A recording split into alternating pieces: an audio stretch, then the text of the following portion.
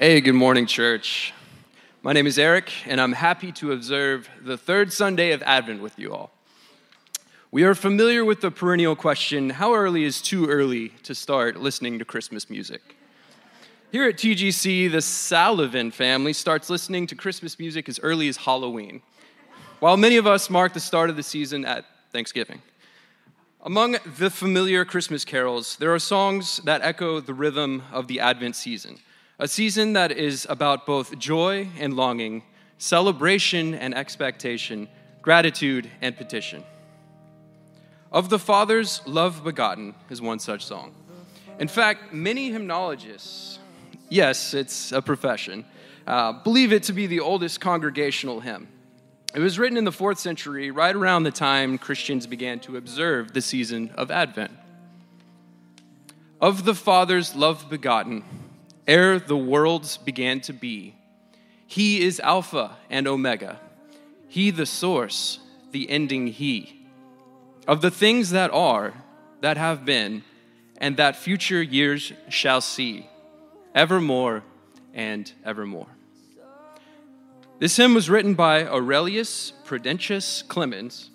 Originally trained as a lawyer at the age of 57, Prudentius retired and wrote poems and hymns for the last decade of his life. He wrote this particular hymn to combat the heresy of the 4th century and make a legal case that the Son of God has always, is always, and will always be both with God and with us. The first advent of Jesus was accompanied by a heavenly host who joined their voices to sing, "Glory to God in the highest heaven, and on earth peace to those on whom his favor rests." While we wait for Christ's second advent, we praise and laud. We dance with joy. And we look forward to Christ's second advent, when every creature in heaven and on earth and under the earth and on the sea and all that is in them will together sing. To him who sits on the throne and to the Lamb be praise and honor and glory and power forever and ever. In light of the Father's great love for us, please stand with me as I light the third candle of Advent, the candle of love. Today's teaching text comes from 1 John chapter 4, verses 7 through 21. Dear friends, let us love one another, for love comes from God. Everyone who loves has been born of God and knows God. Whoever does not love does not know God, because God is love. This is how God showed his love among us. He sent his one and only Son into the world that we might live through him. This is love, not that we loved God, but that he loved us and sent his Son as an atoning sacrifice for our sins. Dear friends, since God so loved us, we also ought to love one another. No one has ever seen God, but if we love one another, God lives in us, and his love is made complete in us. This is how we know that we live in him and he in us. He has given us of his Spirit, and we have seen and testify that the Father has sent his Son to be the Savior of the world. If anyone acknowledges that Jesus is the Son of God, God lives in them and they in God. And so we know and rely on the love God has for us. God is love. Whoever lives in love lives in God and God in them. This is how love is made complete among us, so that we will have confidence on the day of judgment. In this world, we are like Jesus. There is no fear in love, but perfect love drives out fear, because fear has to do with punishment. The one who fears is not made perfect in love. We love because he first loved us. Whoever claims to love God yet hates a brother or sister is a liar. For whoever does not love their brother and sister whom they have seen cannot love God whom they have not seen. and he has given us this command: anyone who loves God must also love their brother and sister. This is the word of the Lord. Thanks be to God. Such a beautiful passage. It just kind of speaks to your heart just to hear those words read. All right, often, this is the best movie time of year, in my humble opinion. Do you agree with this? I mean, what really other time is there to even fight for in that argument? It feels like fall, holiday season. It's just when the Oscar movies come out. It's what, maybe summer blockbusters. Anyway, that's not the main point of this sermon, but often in a big blockbuster movie, before the aliens or the asteroid shows up plunging towards the earth, or the sea monster comes out of the sea, or a tidal wave or whatever, there's some regular old person sitting quietly in their control tower, or their monitoring station, or looking through the telescope, and there's relative quiet in the moment. And then all of a sudden things begin to go haywire. All the buttons start flashing, the radar picks up something unbelievable, the gauges start getting out of whack, there's a big flash across the screen. We are trained for this. We expect this. We've come to know that a story is beginning when there is a flurry of activity out of the silence. Then later, in case you've never seen one of these movies, what happens is, once the whole world has become aware of the phenomenon, whatever it is, you have a scene later where the scientist or the teacher or the radar person or the quirky comic relief guy or maybe even the serious star explains what the implications of the phenomenon are. So, Mr. President or General so-and-so or Madam Secretary, if we don't do this impossible thing, in the next 6 days, these cataclysmic events are going to take place, and usually that means the world is going to end. You guys track with? You seen a blockbuster before? You guys seen a big movie? Ever heard Ridley Scott? Okay, Michael Bay? Anyone? Hands up? Okay, thank you. Advent is a time of longing, and we want you to move on, sir. You have a scene where the impossible things are explained. And I just want to tell you why I've even said all this. For our purposes today, folks, the Christmas story, okay, is the flurry of activity out of the silence. You tracking with me? And John's letter to the church is the explanation of this impossible thing and the implications for humanity. So you see where we are in movie season? You're situating ourselves. There was a 400-year public prophetic silence in Israel before the accounts that we're familiar with in the Gospels at the beginning started. Generations, think about this, generations of waiting, wondering, hoping, longing, some doubting, some believing, some expecting, some praying. God, would you move in our time? Then all of a sudden, after 400 years of public prophetic silence, obviously people are still walking in faith, people are still trusting God and walking in the way of Yahweh, but all of a sudden, all over the place, people start hearing from God. It's like one of those scenes in the movies. Things begin to go haywire. You've got God showing up. You have this mute priest and his wife who are way past the age of childbearing, about to have a kid. You've got a poor teen mom who we come to know as Mary, the mother of Jesus. We have these half-drunk night shift shepherds who are approached by this heavenly vision. You've got a paranoid king. You have these traveling astrologers. All of a sudden, the pages just begin to light up. And so we should be cued in that when there's a flurry of activity out of the silence, a story is about to begin.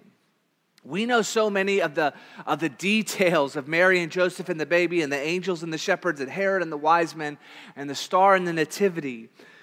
But something can happen to us when this story becomes so familiar or even too familiar. It doesn't shock us and we miss the implications. So I wonder if we can listen this morning to the Apostle John like he's Jeff Goldblum, and he's just come in with a bunch of papers, and he's like, listen, you have no idea what we have to do because of what's happened here. Can we do that, folks? Great.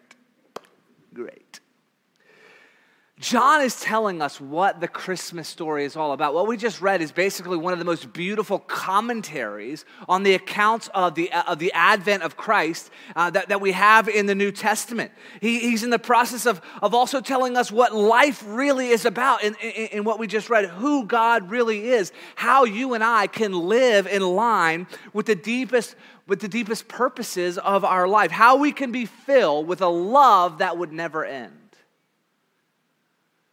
That's what this passage is about. You just came in here thinking it was a regular old Sunday.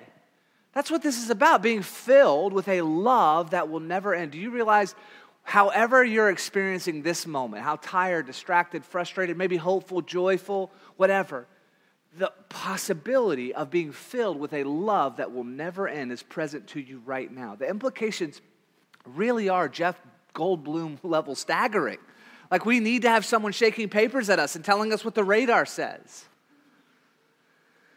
I don't think I don't know, but I don't think there's asteroids headed our way or sea monsters are about to show up off the coast, but we do have a crisis of love on our hands.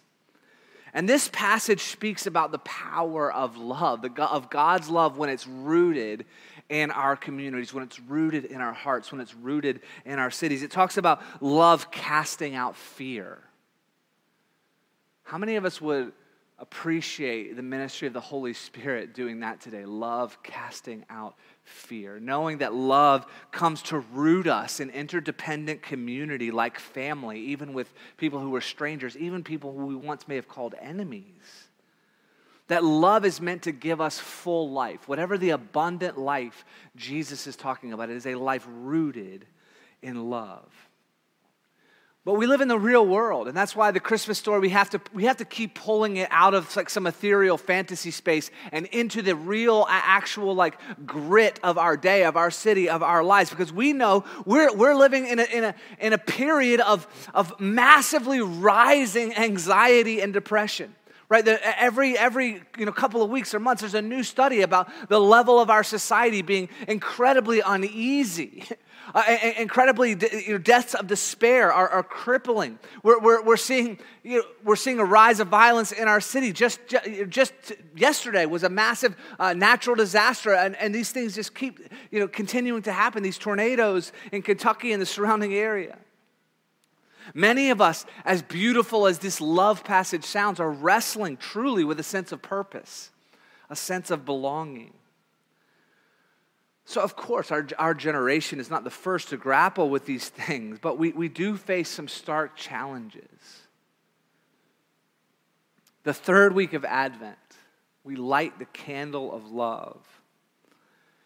But I think most of us would be willing to admit that a lot of times in our world, love gets significantly reduced in our society, depending on who's using it and for what. Whether we're being marketed to, or whether we're being trying to be entertained by a story, or we're hearing an account from our friends. Often, we somehow intuitively know, right? Even the Beatles, like all you need is love, and yet, some of the visions and understanding and definitions that we on a real practical level work with for what love is really don't work. They really don't. They don't satisfy and fill. And I'm not going to name all of them, but I just wanted to look really quickly. I think this is important before we get into John's Jeff Goldblum description of what is happening at Christmas, of the way we reduce love in our society. And again, I'm not going to hit all of them, but I'll just give you a couple. Sometimes we're speaking about attraction and calling it love. It's one of the places where we experience reduction. So you've got attraction, or sometimes full-on lust. It also works in non-sexual situations like friendship, where you have a fondness. But basically, when you begin to initially be drawn to someone, we call that experience love, or falling in love. We find someone's appearance or personality pleasing, and it's easy to call that love. Now we know, of course, there's a powerful experience of falling in love, but we also know that must only be a part of what the fullness of love actually is. Because how you describe something begins to shape the expectations. And so if we expect this exact type of feeling to sustain us through an entire life, we know from experience that type of thing rises and falls. So whatever love is, it must transcend the borders of attraction. It must transcend the borders of lust or even fondness. So another way we reduce love is we call it basically just agreement. If you agree with me or you affirm the things I affirm, then you love me. So we align ourselves in our society around ideological lines, and we are being loving when we affirm someone's belief system or agree with their approach to life or their politics. And I'm not pinning this on any one side of the political spectrum or ideological spectrum. All of us seem to do this. You love me if you agree with me and affirm my choices. But this gets especially ugly when you see it on the flip side, is if you disagree with me or don't affirm my choices, you hate me. Like we talk in these unbelievably stark terms. That love is equal to agreement or affirmation. I'll give you another. There's two more. And these last two, I think, particularly show up in the family space quite a bit. Many of us carry real wounds in our life from these second two reductions. The first is where we are saying love, but actually what we're talking about is protection. Basically, we're promising safety, and that is our primary expression and understanding of what love is. We say we're loving when we primarily mean we're attempting to keep someone safe. Now, again, this can especially be easy to fall into when you're thinking in terms of parenting. And of course, protection, it can be it is a serious reduction, and here's why. It makes the space for love primarily the experience of communicating fear. Of course, love involves protection, but if that's all love is, it's a serious reduction. And sometimes we use these things so interchangeably that it begins to reduce our expectations, but our soul, in the intuitive space of our soul, is made for love at its broadest capacity. So these reductions do damage to us.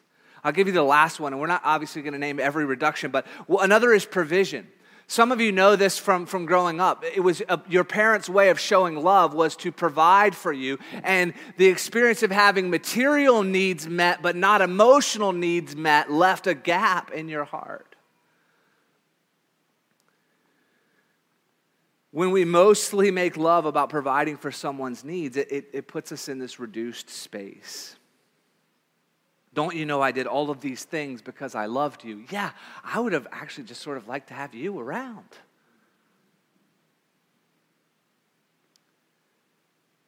So, we're treading lightly here, but many of our temporary feelings get labeled as love.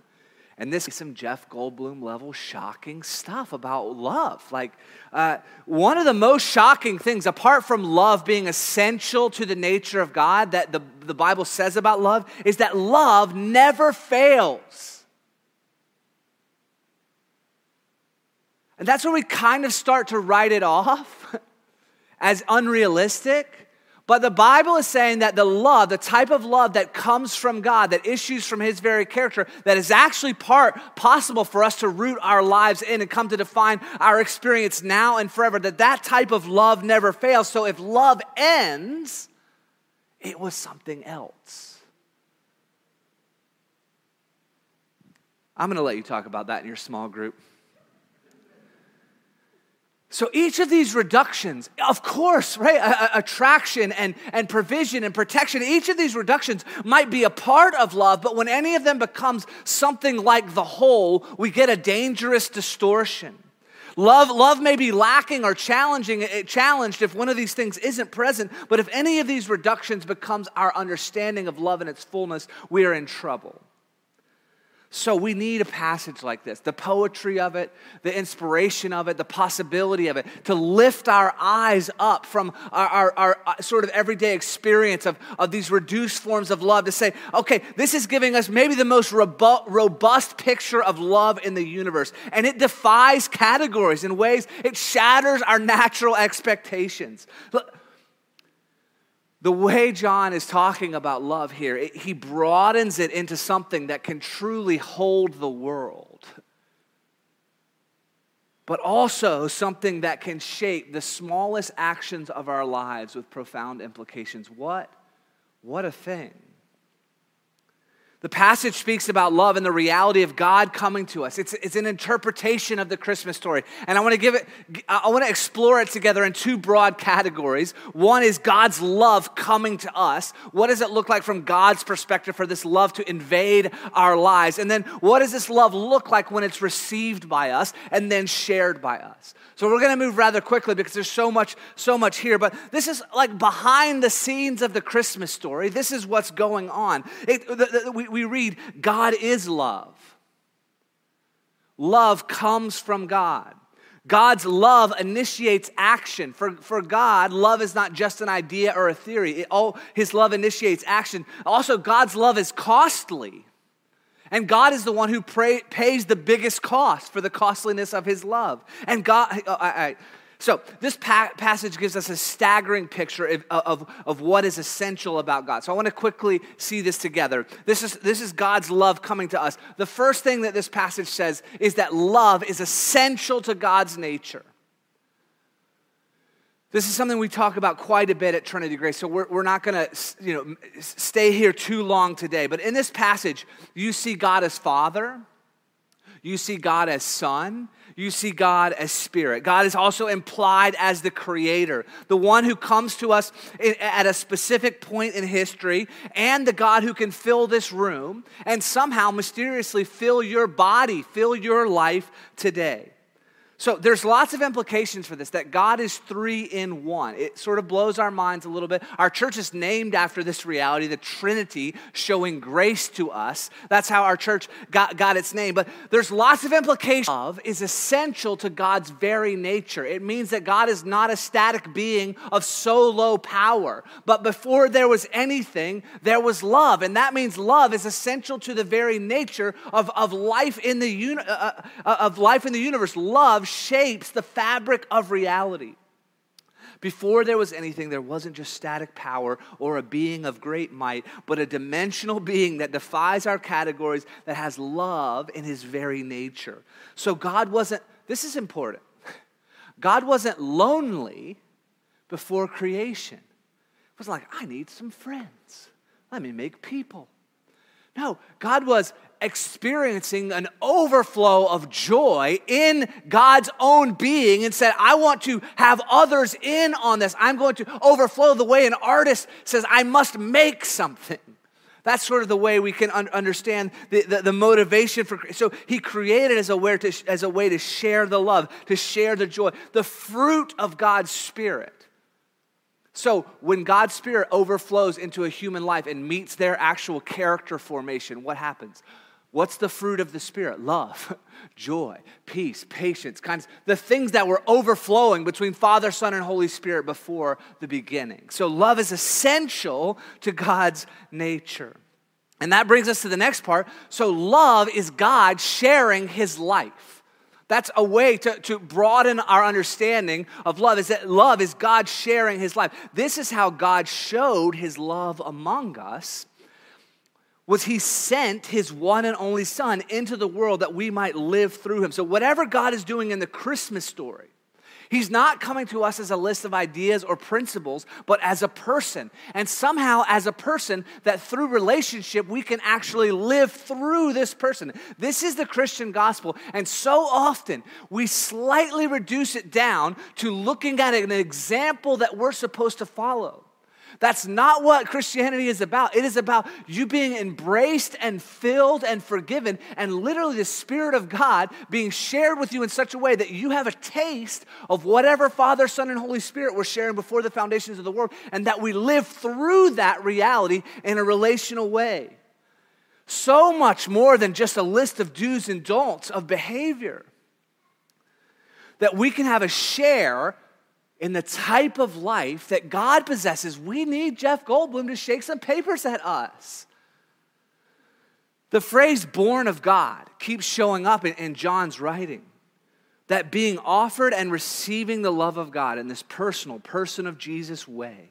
begins a new type of life in us, born of God.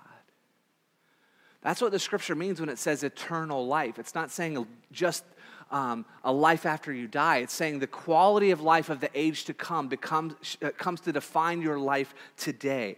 It's a share in God's life. That's what the angels are announcing. That's what Mary has a sense of when she erupts in the Magnificat. That's why the wise men travel from afar. God is opening something that changes everything. This flurry of activity from the silence is that God himself is coming to invade not just the enemy-occupied territory of earth, but literally the selfishness-occupied territory of my heart. And to make me family forever. But also, God is realistic about the world, the brokenness of it, the brokenness of us, how much selfishness is rooted in us. And so God knows that love costs God greatly. This is love, not that we loved God, but that he loved us and sent his son as an atoning sacrifice for our sins. This is so important to why God couldn't have just sent a list of ideas or a book with principles in it. The world is broken. Which most of us are like, yes, I'm on board with that.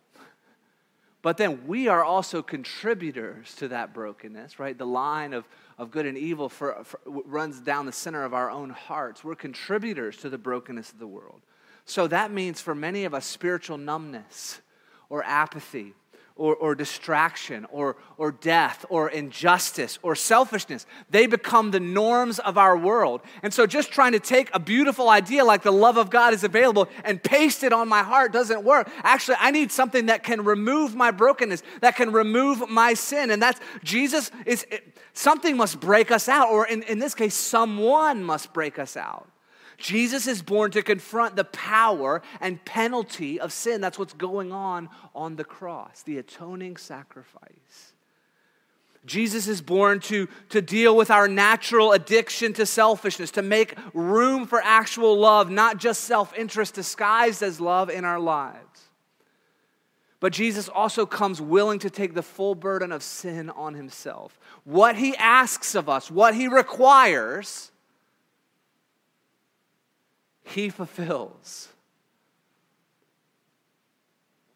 What he requires, he fulfills.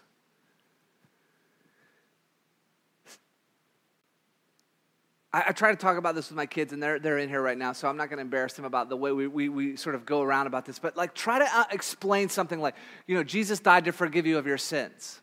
Well, why on earth why not just forgive me? I can just forgive you. Like, what's the dying part? What's going on there? Why is that necessary? That seems absurd. This symbol of the Christian faith is a man dying in this horrific way of public execution and shame. What's going on there? And the reality, one of the spiritual realities of the world, as real as the physical reality of gravity, is that sin, whatever that is, results in death. And I understand both of those are loaded terms. But the reality is that sin always brings death. A way to understanding is that sin is always a separation from true life. If God is the source of true life and to sin is to separate yourself from God, then you are separating yourself from true life. And what comes into that vacuum is death. And that happens when you lie. Every lie is a separation from true life. It's a separation from the God quality of life in our world that can exist between humans, that can exist between us and God. But we do damage to the imago Dei in us. We do damage to the capacity of our own souls because every lie is a separation from true life. Every act of violence, every unchecked anger, every time we belittle someone, every time we take away their humanity, every time we numb out through our addictions, every time we ignore the reality of God, we are separating from true life. So, why on earth the cross? Is because Jesus is saying that death should be passing to each of you, and I'm going to take it on myself. So on the cross, he cries out to Telestai. Basically, he has become sin for us that we might become the righteousness of God. He has borne the brunt of our separation from true life in and of himself. So he dies physically, and then he commends his spirit into the Father's hands, and he offers us, as the atoning sacrifice, he offers us life because of his death. And that is gospel. The gospel means forgiveness. Everything you've ever done, give up all hope of a better past, but everything you've ever done is covered by what Jesus has done on the cross. And now, because of that forgiveness, you can experience full embrace and union that will never go away. Because you're not going to be ever better at making mistakes or failing or sinning than God is at redeeming. This is the stuff we say all the time. But we need Jeff Goldblum to shake the papers at us, folks. We need for this to burn in our bones a little bit. God's invitation to us is love. Dear friends, since God so loved us, we also ought to love one another. No one has ever seen God, but if we love one another, God lives in us, and his love is made complete in us. God is saying to you this morning, not just as a theological idea, saying to you this morning, I want you to have a share in my life. I want you to have a forever share in my love. I've dealt with whatever barriers may have been there to that love being experienced. I am offering forgiveness and union with me forever. And I'm offering you a share in my way of loving in this world forever as well. That's the Christmas story from God's perspective, coming to us in this way. What does it look like for us to receive that? And there's some overlap here, and we're going to move really quickly. If you want to sneak a look back to the clock back there, that's how much time we have left, so don't flip out. It's a Christmas gift to all of you to have that, and to me as well. So what does it look like? And what we're going to do is we're going to talk about basically how someone experiences salvation. But sometimes in the Christian story, we imagine that salvation is just some beginning marker, like the first step, as opposed to seeing that salvation has become our very life. It is the way we live in the world. So we're going to break this down into sort of constituent parts, but we're seeing it also as a whole. What happens when someone comes into the relationship with God through Jesus? What happens when we receive what Christ has brought us in the Christmas story is birth, forgiveness, filling, courage, and compassion. But that also, any individual one of those can come to define an experience in a season of our life. So we're going to look at the parts, and we're going to look at the whole. And we're going to do it in 13 minutes and 36 seconds. Professional speakers always reference the time. It's a really good thing. Birth. The first way that we experience, the first way that salvation is described in the New Testament is that we are born of God, that we come alive in a new way, that we've been going through our life for 16 years or 22 years or 48 years or 72 years, and then somehow through relationship with Christ and faith and the power of the Holy Spirit, you come alive in a new way. As bananas as it is for someone to talk about being born again, that's actually one of the only ways to understand the real experience of coming into relationship with Christ.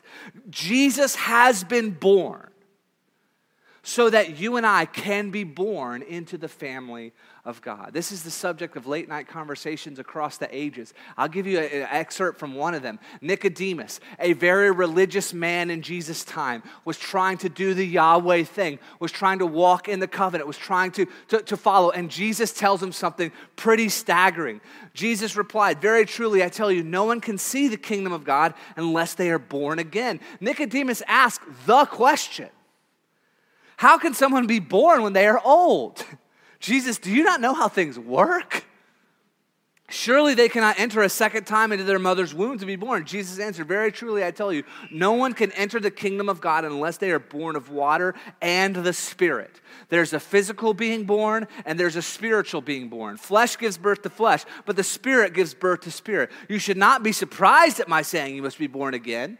The wind blows wherever it pleases. You hear its sound, but cannot tell where it comes from or where it is going. So it is with everyone born of the Spirit. God is saying, I'm going to put the actual nature, quality, reality of my life, my Spirit in you, and you're going to come alive in a new way.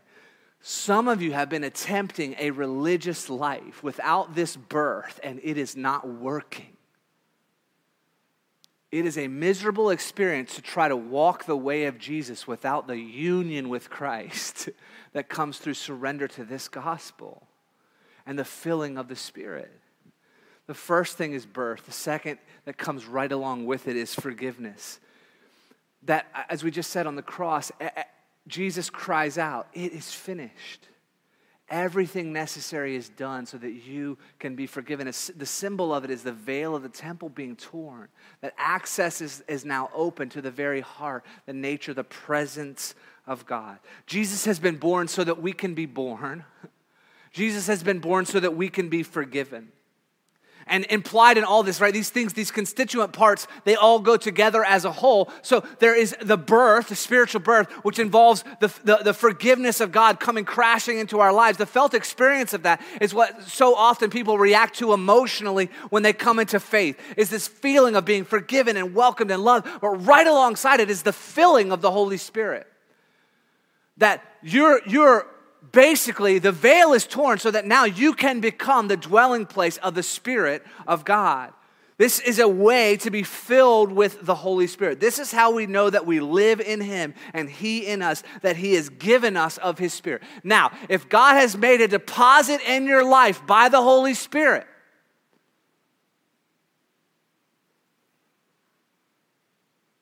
and you've become a part of the family of God, and God doesn't change and His promises are not revoked and you didn't do anything to earn it, that means you're just as secure right now in the family of God as if you were already in heaven. And we wrestle with the brokenness of sin, and we wrestle with our selfishness, and we wrestle with the trauma of this world. But the reality is, perfect love casts out fear, because you have a deposit from the Holy Spirit now that will never be revoked. Because of your accomplishments? No, because of what Jesus has done. He's looking at us the way He looks at Christ's accomplishment on the cross. This is what it is to receive the gospel.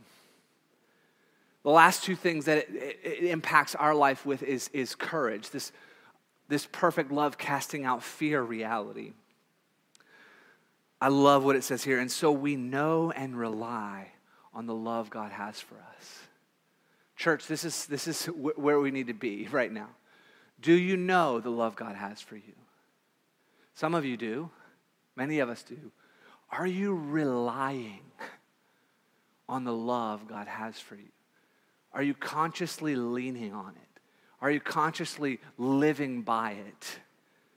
And so we know and rely on the love God has for us. God is love. Whoever lives in God and God, whoever lives in love lives in God and God in them. This is how I can read. Here we go.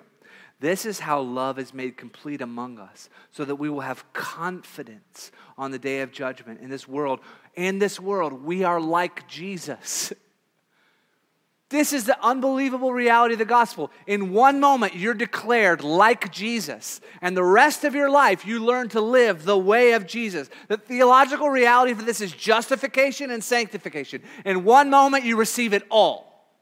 Nothing held back. And then over the course of a lifetime, you grow into living actually like Jesus in your very life. And one of the ways we do this is knowing and relying on the love of God. Perfect love. There is no fear in love, but perfect love drives out fear, because fear has to do with punishment. The one who fears is not made perfect in love. The way of courage in the world is the way of knowing and relying on the love of God. Fear can destroy our lives from the inside. Any Dune fans? Fear is the mind killer. All right, sorry about that. I'm big blockbuster movie day today for me. But the way out of fear is not ignoring it or pretending it's not there. No, any of you who have experienced like physical manifestations of anxiety, no, if you could, you would have turned it off in a moment. So the reality is pretending it isn't there isn't an approach. And also, in a broken world, fear does have some purpose. I've been reading this book on how we breathe, and it talks about some experiments with a few people who've had the rare phenomena of having their amygdala damaged, so they couldn't experience fear. And as amazing as that may sound initially, it puts you in a bunch of really dangerous situations. There's a story of a woman who, her amygdala was damaged. She couldn't experience fear. She gets basically attacked and taken away to this place. The attacker gets spooked and runs off. She follows him back to the car. She's like, can I get a ride back to town? So fear does, have some purpose. Maybe, like run off and hide from this dangerous person. Our way out of fear in this world is not through ignoring it. It's through bringing the love of God to bear on our fears, the promises of God to bear on our fears. God's love. So, fear has a way of overrunning its boundaries in our minds, in our conscious experience. And the way we push it back is that God's love is meant to shape and define those spaces. So we have to bring God's love and promises to bear on our fears. And I want to tell you, I'm not saying that's a flip the switch kind of thing. That often takes help. It often takes prayer. It often takes therapy. There are times where that takes medication. I'm not saying any of the tools that are available to us in God's good world for pushing back fear should be ignored. But the reality is, this is saying that God's perfect love can cast out fear. Are we learning to bring our fears into the light of God's love for us, what he says our true identity is, what he says our future is? Because there are things that as loud as our fears get, they cannot touch our inheritance. They cannot touch your truest identity, and they will pass. Your fear on the timeline of eternity is going to be like this. And God's love is in each direction as far as you could possibly reach. His perfect love casts out fear, and that is meant to give us courage. And I specifically, as someone who's wrestled with anxiety, this has literally meant taking the ticker tape of thoughts in my mind and the lie that's playing that it's always going to be for someone else, or that some terrible thing is going to happen, or that I'm always going to feel this way, and replacing that with a promise from God about who he says I really am. And again, that's not like flipping a switch, but there's something about taking our thoughts captive and bringing them into the reality of God's love so that we learn to think a new way and we learn to also experience a new way. And sometimes it works the opposite. Sometimes I go body first and then the mind follows. So sometimes it's like move a muscle, change a thought. So I'm stuck and I'm like, I feel like this day is already ruined and it's 11:30 in the morning. What am I going to do? I'm going to reset. I'm going to start over. I'm going to at lunch I'm going for a run or whatever. Like, we begin to push back on the reality of fear by getting ourselves in the place where we are reminded of God's love. And the last thing is that we become a people of the incarnate love of God. We become a people of compassion. We become a people who deeply care for those around us. We love because he first loved us. Whoever claims to love God yet hates a brother or sister is a liar. Whoever does not love their brother and sister whom they have seen cannot love God whom they have not seen. And he has given us this command that anyone who loves God must also love their brother and sister. Let me tell you some good news about the Christmas story. The love of God did not stop being incarnate among us after Jesus' 33 years of physical life on earth. He is meant to be embodied in this church. The reality of the love of God is meant to show up in our relationships. The love of God is something you can share in. The love of God is what we call true life. The love of God is something that is meant to define how we know God and how we know one another. This is the last thing I'm going to say. That this love of God, this is what this passage is saying, is meant to show up in every one of our relationships.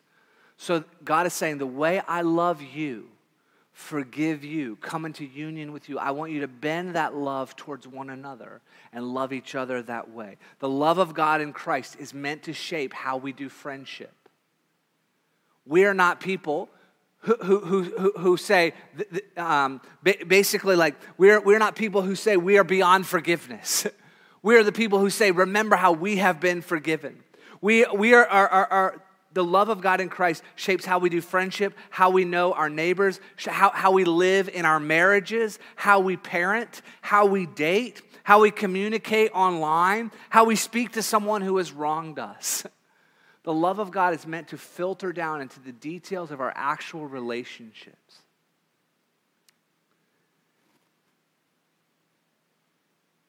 In Advent, we're longing for something to change the world.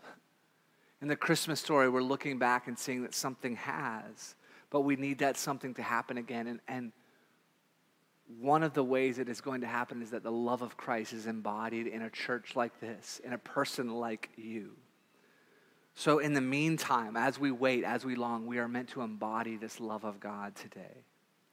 This is the reality of the incarnation: birth, forgiveness, filling, courage, and compassion. if you could just put that list up there one time, because we're going to close. But all of those things together encapsulate what happens to us in salvation in the gospel. But I believe that some of you today may need some specific ministry from God around one of these things. So maybe it's like, God needs to deal with you in the area of forgiveness, and you emotionally experience what God has already said is true of you. And some of you may need to offer and extend that forgiveness to someone else. Some of you have been trying to live a religious life, but you've never actually taken that step of surrendering to Jesus. You need to be born in a spiritual way today. And then some of us on the area of perfect love casts out fear. We need the Holy Spirit's courage. We need the Holy Spirit's compassion. I believe that these realities of our salvation make up the way the Spirit wants to minister to us today. So I'm just going to pray that, Heavenly Father, by your Spirit, would you minister to your church in these ways? Would you impart the new birth in Christ? Would you give us forgiveness? Would you fill us with your Spirit? Would you give us your courage? Would you give us your love, your compassion in our real relationships? We turn our hearts to you now. In Jesus' name, amen. Church, here's what the rest of the service is going to look like. We're going to receive the meal of communion. We're going to sing and worship. We're going to pray. Then we're going to receive the benediction. And during any of that time, I want to invite you to be responding to the way the Holy Spirit prompts you. Some of those responses might be praying right where you are, an honest prayer to God. It might be inviting the Holy Spirit to come and fill you. It might be coming and kneeling on one of these rugs, because we found that for many of us, changing our posture helps us to pray. There's going to be people up here at the front that would love to pray with you. If any of those words particularly stood out to you, I want to invite you, get with someone. Do not leave this space this morning without praying for someone, without taking action on the prompting from the Holy Spirit. So our first step is to take all we've just heard and bring it to Jesus. We come to this meal of grace. If you didn't receive the communion elements, I want to invite you to slip up your hand and someone will bring them to you. I, for one, need them. Yes.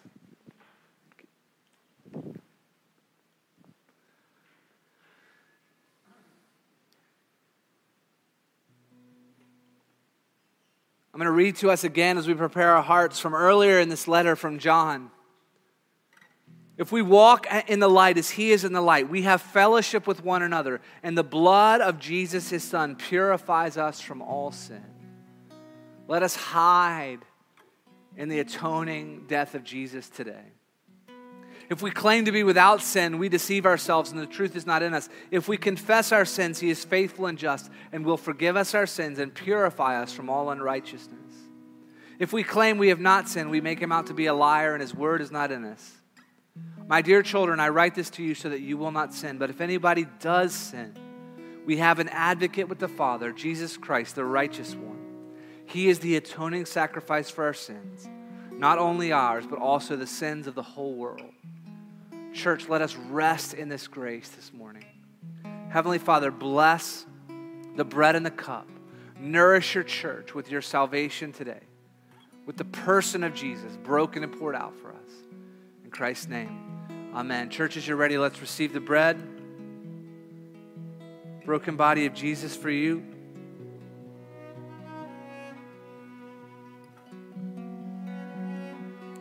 Let's receive the cup. Cup of salvation, of Christ's blood